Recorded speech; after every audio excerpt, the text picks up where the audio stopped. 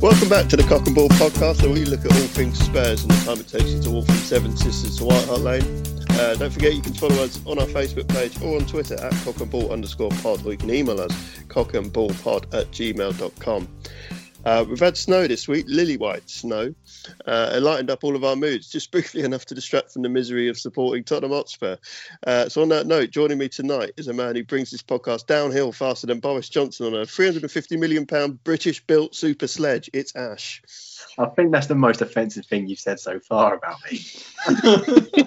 Thank you. It only took 22 episodes. So we're building. Anyway, alongside him tonight is our resident snowflake. Cold, white, and a privileged sight. It's Jules. Salut, ça va? Comme si, comme ça. And finally, it's our very own cock and ball gritter, keeping us safely on the Tottenham High Road because he's so salty putting the sacking of Stockport's manager. It's Jim. Oh. Oh, you just putting more wood to the flames. We're recording off the back of our FA Cup action. Just had a trip up to Junction 4 of the M40, one of my favourite motorways. So we've just come off the back of a 4-1 FA Cup win up at Wycombe. 10 changes going into the game. Nearly everyone on that pitch had a point to prove to Jose, really. Do you reckon they made a statement, Jules? Yeah, I think most of them did. Particularly Harry Winks in that kind of continual battle to show Jose he can hack it. But yeah, I thought it was a good performance in the end, even if we needed to bring on the big guns, and they showed their class, I think, over the last half an hour. Yeah, I don't think anybody played particularly badly. I disagree about Winks. I think he drove forward well, but then he shat the bed whenever he had to make a forward pass. He was man of the match. Arbitrary, because he scored the second goal. But yeah, I mean, Bale, as much has been said, but he might have lacked the finishing touch at the end, but he was taking on his man, which isn't something we've seen before. Sanchez looked a bit more composed throughout the majority of that game. It was a solid performance by everybody. Yeah, touching on Bale, I thought he actually got better as the game went on. It was great to see him get 90 minutes. He really needed that. Just we've been talking about, I think Jim said it the other week, about he needs match sharpness to be able to get more minutes. But he can't get that because he's not getting the minutes. And it was almost like you could see the rust flaking off him as the game progressed. That the more he ran, the more he took someone on, the more he was releasing the shackles. And we were starting to see glimpses of the man we remember. I felt there was quite a few other positives to take from that second half in particular. But obviously I'm a little bit concerned that the men we had in the first half weren't really up to the job. Yeah, I think there's a few out there who'll be a bit disappointed. Vinicius came off without really having done much in sort of 65 minutes. Lamella sort of huffed and puffed a little bit, but couldn't quite. I tire of that man. I know you did. He was playing at 10, wasn't he? And yeah. I didn't think it would be possible for a man to play in that position and actually be a hindrance. And he was. But you look at that front four, and I thought, it sounds good on paper.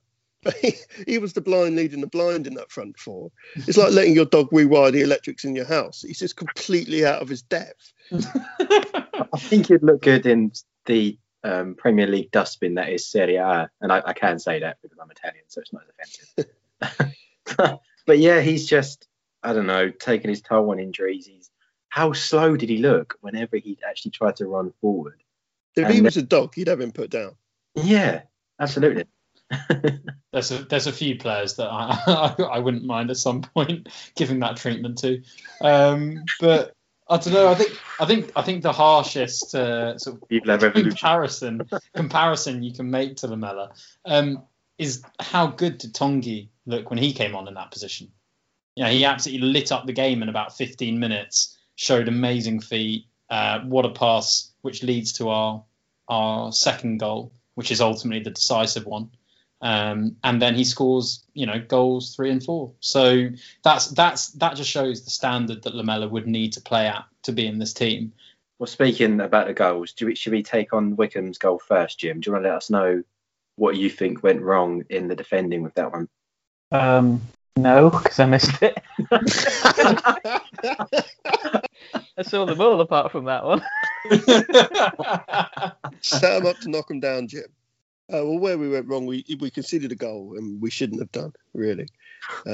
That's my cutting edge insight. But in reality, I think Toby gets turned a bit too easily, and then that allows the ball to come across the box. Where did the midfielders gone? I don't know. Winks and Sissoko should probably be around to cover. That's where we miss Højbjerg.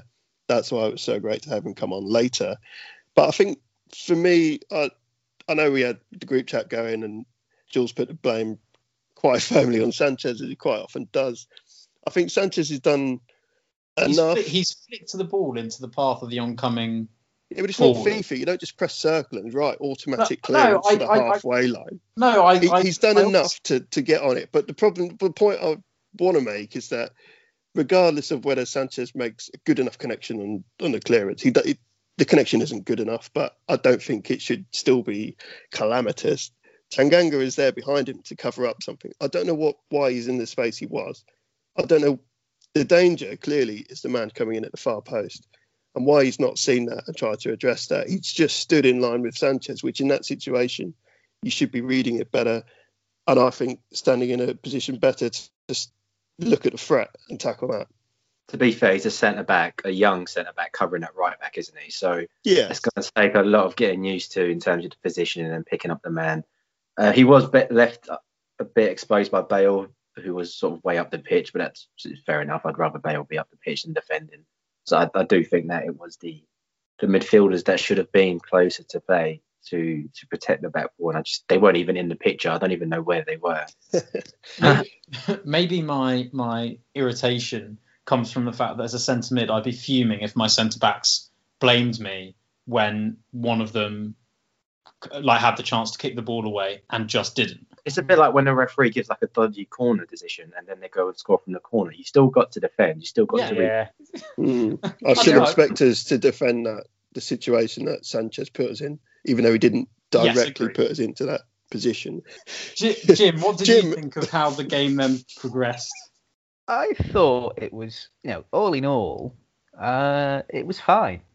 4-1 at the end kind of looks, on one hand, a little bit like it flatters Spurs, and on another hand, it doesn't at all, because if you look at the balance of play, the chances created, the number of chances missed, and generally decent performance from a not full string side, really, it was all right. There's nothing to be majorly concerned about. Going to go behind to a championship team is not the worst thing in the world. Got back into the game at a perfect time, if you're trailing against somebody you shouldn't be losing against, the absolute best time to score is just before half time. So that was nice. And then I just thought, to be honest, struggling for anything insightful to say, really, because it was just okay. And then in the last 5 minutes, it was, job done.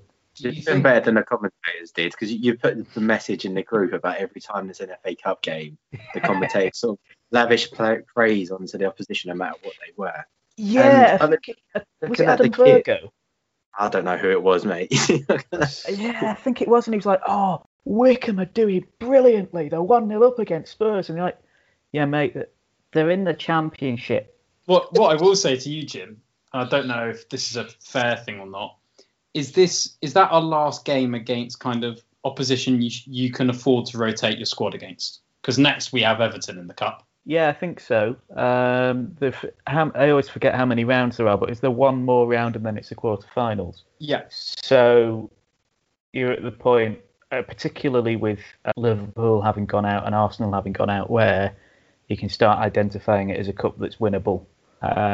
So it does feel like, it's the last point where you rotate. Although, I guess it does depend. Everton could look at it as well and think, well, we want to finish 6th or 7th, not that bothered about the FA Cup, so they could play a couple of their second string, and then there's a bit of scope there. But you would expect to see from now a bit more of a standard Premier League-esque starting 11. But just to completely contradict myself, would you put Bale back in again? Probably, because he was all right. I think you probably keep players like Bale in, but I'm thinking this is where you start. I don't know. You're not going to see the Jack Clarks, are you? Let's be honest. This is probably where you start. I don't know. Højbjerg comes back in again in that engine room. Tongi and Ndombele comes in. We did get drawn against the lowest ranked team in the Europa League, so there's still I still expect to see one of the rotations. Hopefully not Joe Hart, because they might actually have a shot on target, which scares me. But He made 2 saves in a row today. Good saves as well, to be fair to him. I mean, the year definitely ends in one if that happens. But yeah, he's got to build my trust up. It's a bit like when your partner cheats like 4 times and then comes back for the 5th, and you're like, you know. Right, okay. So, do you need to see a counsellor? No, he dealt with that years ago. Yeah. Yeah, back to the game. We mentioned the commentating, and to be fair, despite what they said, Tottenham pretty much had control of the game, despite they having maybe 1 or 2 shots. But watching Wycombe play, their kit really reminded me of my school rugby team, and so did the football. I'm not going to lie, it was just they had a brute up front who was a handful. Although I'm not sure what took the referee so long to start giving fouls, but we turned up and we played the way we should have done. We would have been a rout if we could actually score in the first half. It was hilarious when Ik Piazzi, he got substituted off, and you think, oh, thank God. Akin Fenwa. Oh, fucking hell. I felt sorry for Alderweireld by the end of it, because he'd just been absolutely pummeled. He must have felt like McGregor at the end of that fight, just lying down on the floor after the game, thinking, I don't want to do this again. Speaking of their kit, I know we've devoted an entire pod to kits before. I just thought it was really nice, with the exception of the keeper's kit that looks like it's made out of recycled mid-2000s PowerPoint presentations. That's why I loved it. It was horrendous. It looked like they run out of the material that they used to make the Man City's third kit. Just stuck together what they had. Just offcuts. I mean, their manufacturer is O'Neill's, who I didn't realise made football shirts. I'm pretty sure they literally only do Gaelic sports. Yeah, GAA stuff. Yeah, and I couldn't believe that they were making football shirts, and it's clear why now. I also enjoyed, speaking of just while we were on Wycombe, Gareth Ainsworth on the touchline. We mentioned last week about him being a great character, but he looked like a combination between Backing Singer in Black Sabbath and one of those middle-class mums in the playground that just stood there staring at everyone, judging them. But as the game went on, he just looked more and more sad, and by full time he looked like he was genuinely going to cry, and I felt a little bit sorry for him. It was like a Meatloaf performance, isn't it? What does this say about Jose if Ed Byrne could take a day off from the week to give us a game with the word? That said, we did need the cavalry in the second half to turn things around. Obviously, Bale got us back into the game with the amount of chances he'd had, like Jim was sort of referring to. We kind of did deserve to still be in it. Tanguy and Ndombele. That's it. That's the podcast. But every time I see him get the ball, I have to lean forward a bit and get a little bit jittery, you know. It's like first date nerves. As soon as Tongi comes on, he's just different gravy. He's just amazing. Gives us so much cutting edge and ability. And I said it to you guys on the group chat, I think he's probably the most talented player we've had since Modric. I just think his raw kind of skill with the ball puts him right up there.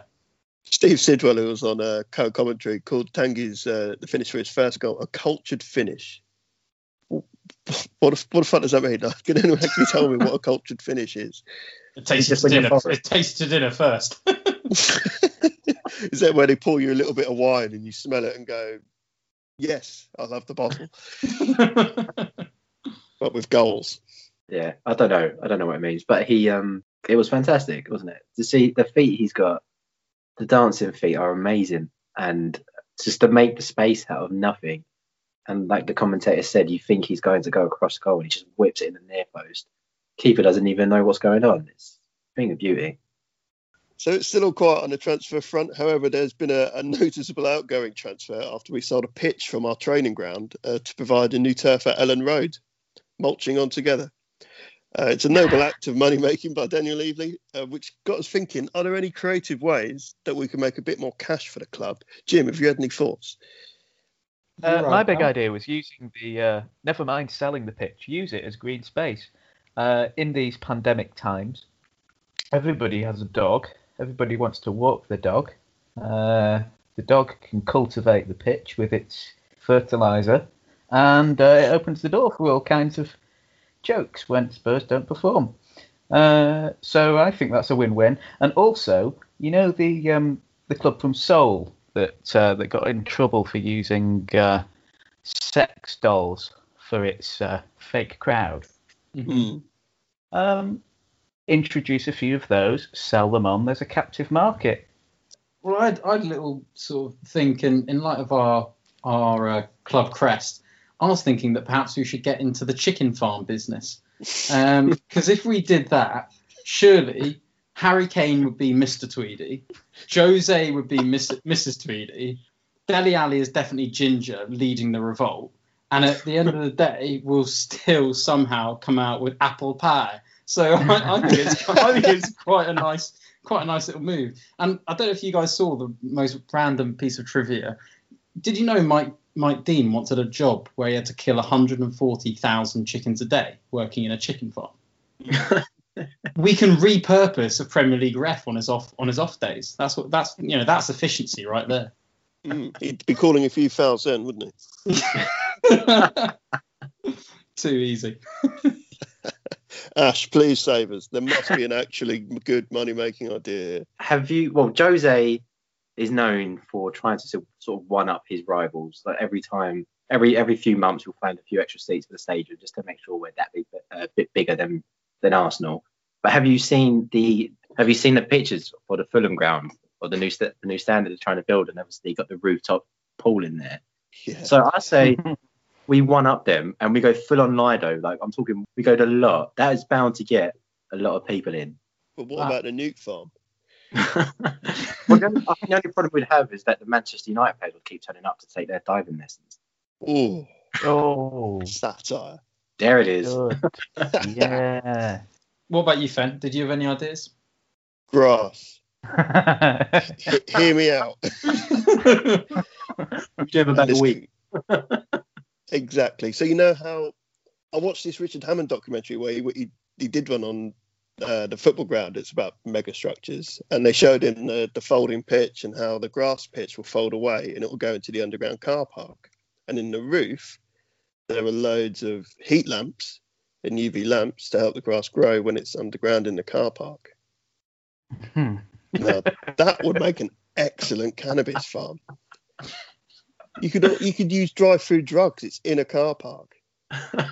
It could be a good investment if marijuana gets legalized. Well, don't do drugs, kids. Stay in school.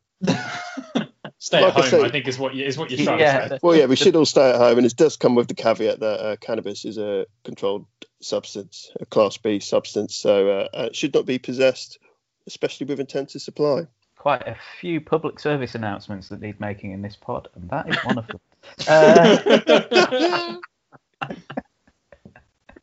I think it is a bit ironic, though, for the club to be selling that amount of pitch, which was supposed to be being grown for our stadium for use in the summer. We've been named the greenest club in the Premier League recently, and even though we've just torn up a load of shrubbery for profit, we've still managed to maintain ourselves as the greenest club. It's there's something fishy about that. And speaking of which, our last episode was very fish themed, and we struggled to come up with a fish Spurs 11.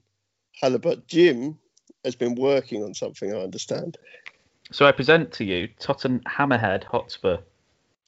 No. It's a bad start. 4-3-3, lads. It's back in fashion. So, all right. Goalkeeper Alfie White-Bateman. Defence, it doesn't get any better. Steve Perryman of Warfish. Ledley Kingfish. Billfish Nicholson. And Danny Roach. Oh, no. Midfield of Alan Mulletry. Gutty Dickinson. And Paulini Ocean Perch. And your title-winning front three, Raphael van der Karp, Dimitar Berbatov, and Robbie Bream, playing at White Shark Lane, managed by Marlin Yole, and with Pike Dean refereeing all your games. Raphael van der Kaap has got to be my favourite there. I don't know about you. That was magical. That's the best worst thing I've ever done. Yeah. And if anyone can actually do better than that, please let us know. Anyway, marching on, Liverpool on Thursday. It's been well documented because no one will stop talking about it. They're out of form. And poignantly lost their last 2 games. Burnley shot them at Anfield and United knocked them out of the cup at the weekend in what is arguably football's dullest rivalry. Controversial. But we're Tottenham, Ash, and history tells us not to be confident in these situations. Yeah, I'm not confident at all. They're going to come and absolutely destroy us. They had trouble scoring, didn't they? And then they sort of put 2 past United in their loss. And I can see them coming in, just the floodgates opening. We might be able to get at their defence if we string a few quick passes through their midfield and maybe nick a goal or 2, but it's not going to be fun to watch at all. I've just bitten off my nails watching the Wycombe games. I don't know what I'll be biting come the Liverpool game. We'll be down to stumps by Friday. I'm not feeling quite so negative for 2 main reasons. The first is that the last time we played them, I think it was a pretty close game. 2-1, they got that win in the last minute, but it wasn't, I think on chances created, we actually did pretty well in some respects. The other bit of trivia for you, who are the last 2 Premier League managers who have won away at Anfield in the last 3 years and 9 months? So one is obvious. Sam Allardyce and Sean Dyche. Correct. And unless I'm much mistaken, Jose Mourinho is just the European version of those 2. He's the pastel del nata to the sausage roll of Allardyce or the Bovril of Sean Dyche. He's just the Carrefour to their Gregs. So we're matching up quite nicely here. Like, sit deep, play the low block, away we go. Do you remember when Allardyce said if he was called Aladici, he'd be managing Real Madrid? I mean, maybe based on Jose's performances at Real, he's got a point. I don't know. I think this Liverpool team don't like it when you sit deep and don't kind of come out of your blocks. They don't quite have the craft to get after you. They're not in attacking form. So I'm setting us up nicely for a 3-0 loss. I mean, everything you just said, Jules, is good sound analysis, particularly the part about the last 2 managers to win at Anfield, which seems categorically irrelevant considering it's at White Hart Lane. But but I do kind of agree. I wouldn't be overly concerned because Liverpool have looked pretty dreadful for quite a while now. Funnily enough, I thought against United the other day as the best they've played in quite a few weeks, even though they lost. And they'll obviously want to be proving a bit of a point, if you like, because they're 6 points off the top now. So if they have title ambitions, which obviously they do, they can't really afford to. They can't really afford not to win. I mean, they can't afford not to win anyway because Spurs have a game in hand. So anything but a Liverpool win allows Spurs to go above them. Do you think they'll be more motivated having gone out the cup? Because I think they're now really, they've just got to focus on that Premier League kind of sprint now. I suppose so. I read something the other day about why they're having problems questioning it, and it did raise the prospect that part of their problem isn't to do with the number of games or the physical side of it, but actually just a motivational thing, because they feed their style of football, that intensity of gegenpressing feeds off a crowd, and because they've been at such a peak for so long, they seem to be on a bit of a come down, and there's not really anything to get them going. But Jose seems to have this kind of ability to live rent-free in people's heads. And he got to Wenger, he got to Ferguson, he's got to Pep over time, and I think Klopp will probably want to be like, no, sit down, mate. So I'd expect them to be quite expansive, and I'd certainly expect Liverpool to come out of the blocks, particularly in the first half, at a million miles an hour. So I suppose if Spurs can contain that and frustrate them a little bit, then there's every chance of getting something. Sounds like we need to make sure Jose doesn't do a Frank Lampard and tell him to sit down because he's only won one title. Yeah, I think if we weather the storm, like Jim's saying, when they go through a first half, for instance, where they haven't scored or they're not winning, they get a bit jittery. They're not used to that. They need to learn that mentality of how to react to it, because at the moment they don't seem to be doing that. So They start to force it, don't they? Yeah, and I think part of their problem as well is there's a surprising lack of depth in that squad, in my opinion. Yeah. They haven't really had an injury crisis before. They've been graced with good fortune there. And then, once you scrape just below the surface, you realise that they're a bit like a budget Everton, really. You look at the people who come on, Minamino, Shaqiri. I know Jota's injured, but I mean, Origi, I still get night terrors mentioning his name, but they don't really concern me in the same way that their front three does. They don't really have substitutions who can come on and change games. And I think that's probably why they can't push on and win games like they have done in the past 2 seasons. And that's probably gives us our best opportunity. Our Twitter followers have given us a couple of things to muse over just very quickly at the end. One from a designated Hotspur on Twitter. Is it time for both Lamela and Lucas to be sold? In a nutshell, Jules, what do you think?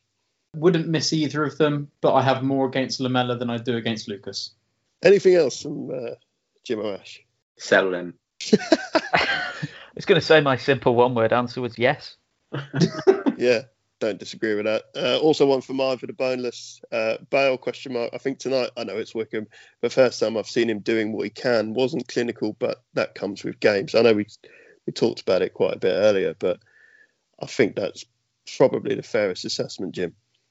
Yeah, it's bang on. If he can get a bit of game time, he's made a decent enough case for himself, I think. And if he can nail down a consistent minutes over the next couple of weeks, then maybe he will start to show a bit more promise. Well, the Premier League flurry carries on neatly into the weekend. We've got Brighton again on Sunday. They can be quite a lively team, as we kind of said when we covered them for the home leg earlier in the season. They're building confidence. They still trying to keep themselves their heads above water, really. Do you think this could be a challenge for us, Ash, or do you think this is, again, something we could run away with? When was the last time we ran away with any game? It's going to be a challenge. They are a good team. Every team in the Premier League, this team, apart from Sheffield United, are a good team, I think. They like to move the ball well, and the real thing that they lack is that cutting edge up front, though. So there'll be a challenge, but I think the way they play works perfectly with how we want to play. So we should be pretty comfortable. I'm nervous for Brighton. I think they've got a really nice style of play, brilliant centre halves. Ben White in particular, I'd love to see him at Spurs. And Bissouma in centre mid is one of the most underrated midfielders in the league. So and you say they've got a bad front line, but I get nightmares about Aaron Connolly still. and I've seen what Mopé can do against Arsenal, and we're closer to Arsenal than we are to City, I fear. It's back to the old football, anti-football thing, isn't it? They play really nice football, but it's not very effective versus a team that doesn't always play nice football, but is effective. So it'll be interesting to see how they line up. But I've got a feeling that this could be another Fulham, Wolves, Palace kind of game. I wouldn't disagree. Scores on the door then. Let's look at Liverpool first. Who wants to go first? Jules said 3-0 earlier, and that was the score that came to my head. But I want to try and be a little bit more positive. This is a Tottenham podcast after all, so we'll lose 3-1. And what about Brighton, Ash? Are you is your weekend gonna get better? I just don't feel comfortable with us holding any sort of clean sheet at the moment, so I think we'll scrape by 2-1 again, the reverse of the first leg. Even though I joked earlier about what might happen, I'm going to go for a really boring 0-0 on Thursday, because I think neither manager wants to lose, particularly Jurgen. But then I think we're going to draw 1-1 on Sunday to continue our horrible streak of 1-1s. And we'll probably go in front first. I really don't know about the Liverpool game, but I'll say 2-1 Liverpool just. And 1-0 for Brighton. I'm going to buck the trend from all of you miserable but realistic bastards. I think we could see a repeat of that famous Wembley win against Liverpool where we saw lots of possession. Sorry, the reverse. We saw very little possession, but lots of goals, and goals win football matches. So I'm going to repeat that scoreline. 4-1 win for Spurs. Wow. With 28% possession. And then we'll go to Brighton, make hard work of it, win it in the last 10 minutes with a 2-1 win. 6 points in a week. I'd love for that to be the case, Ben. Well, to dare is to dream. And on that cheery note, let's call it a night. Thanks for listening. We'll see you next time.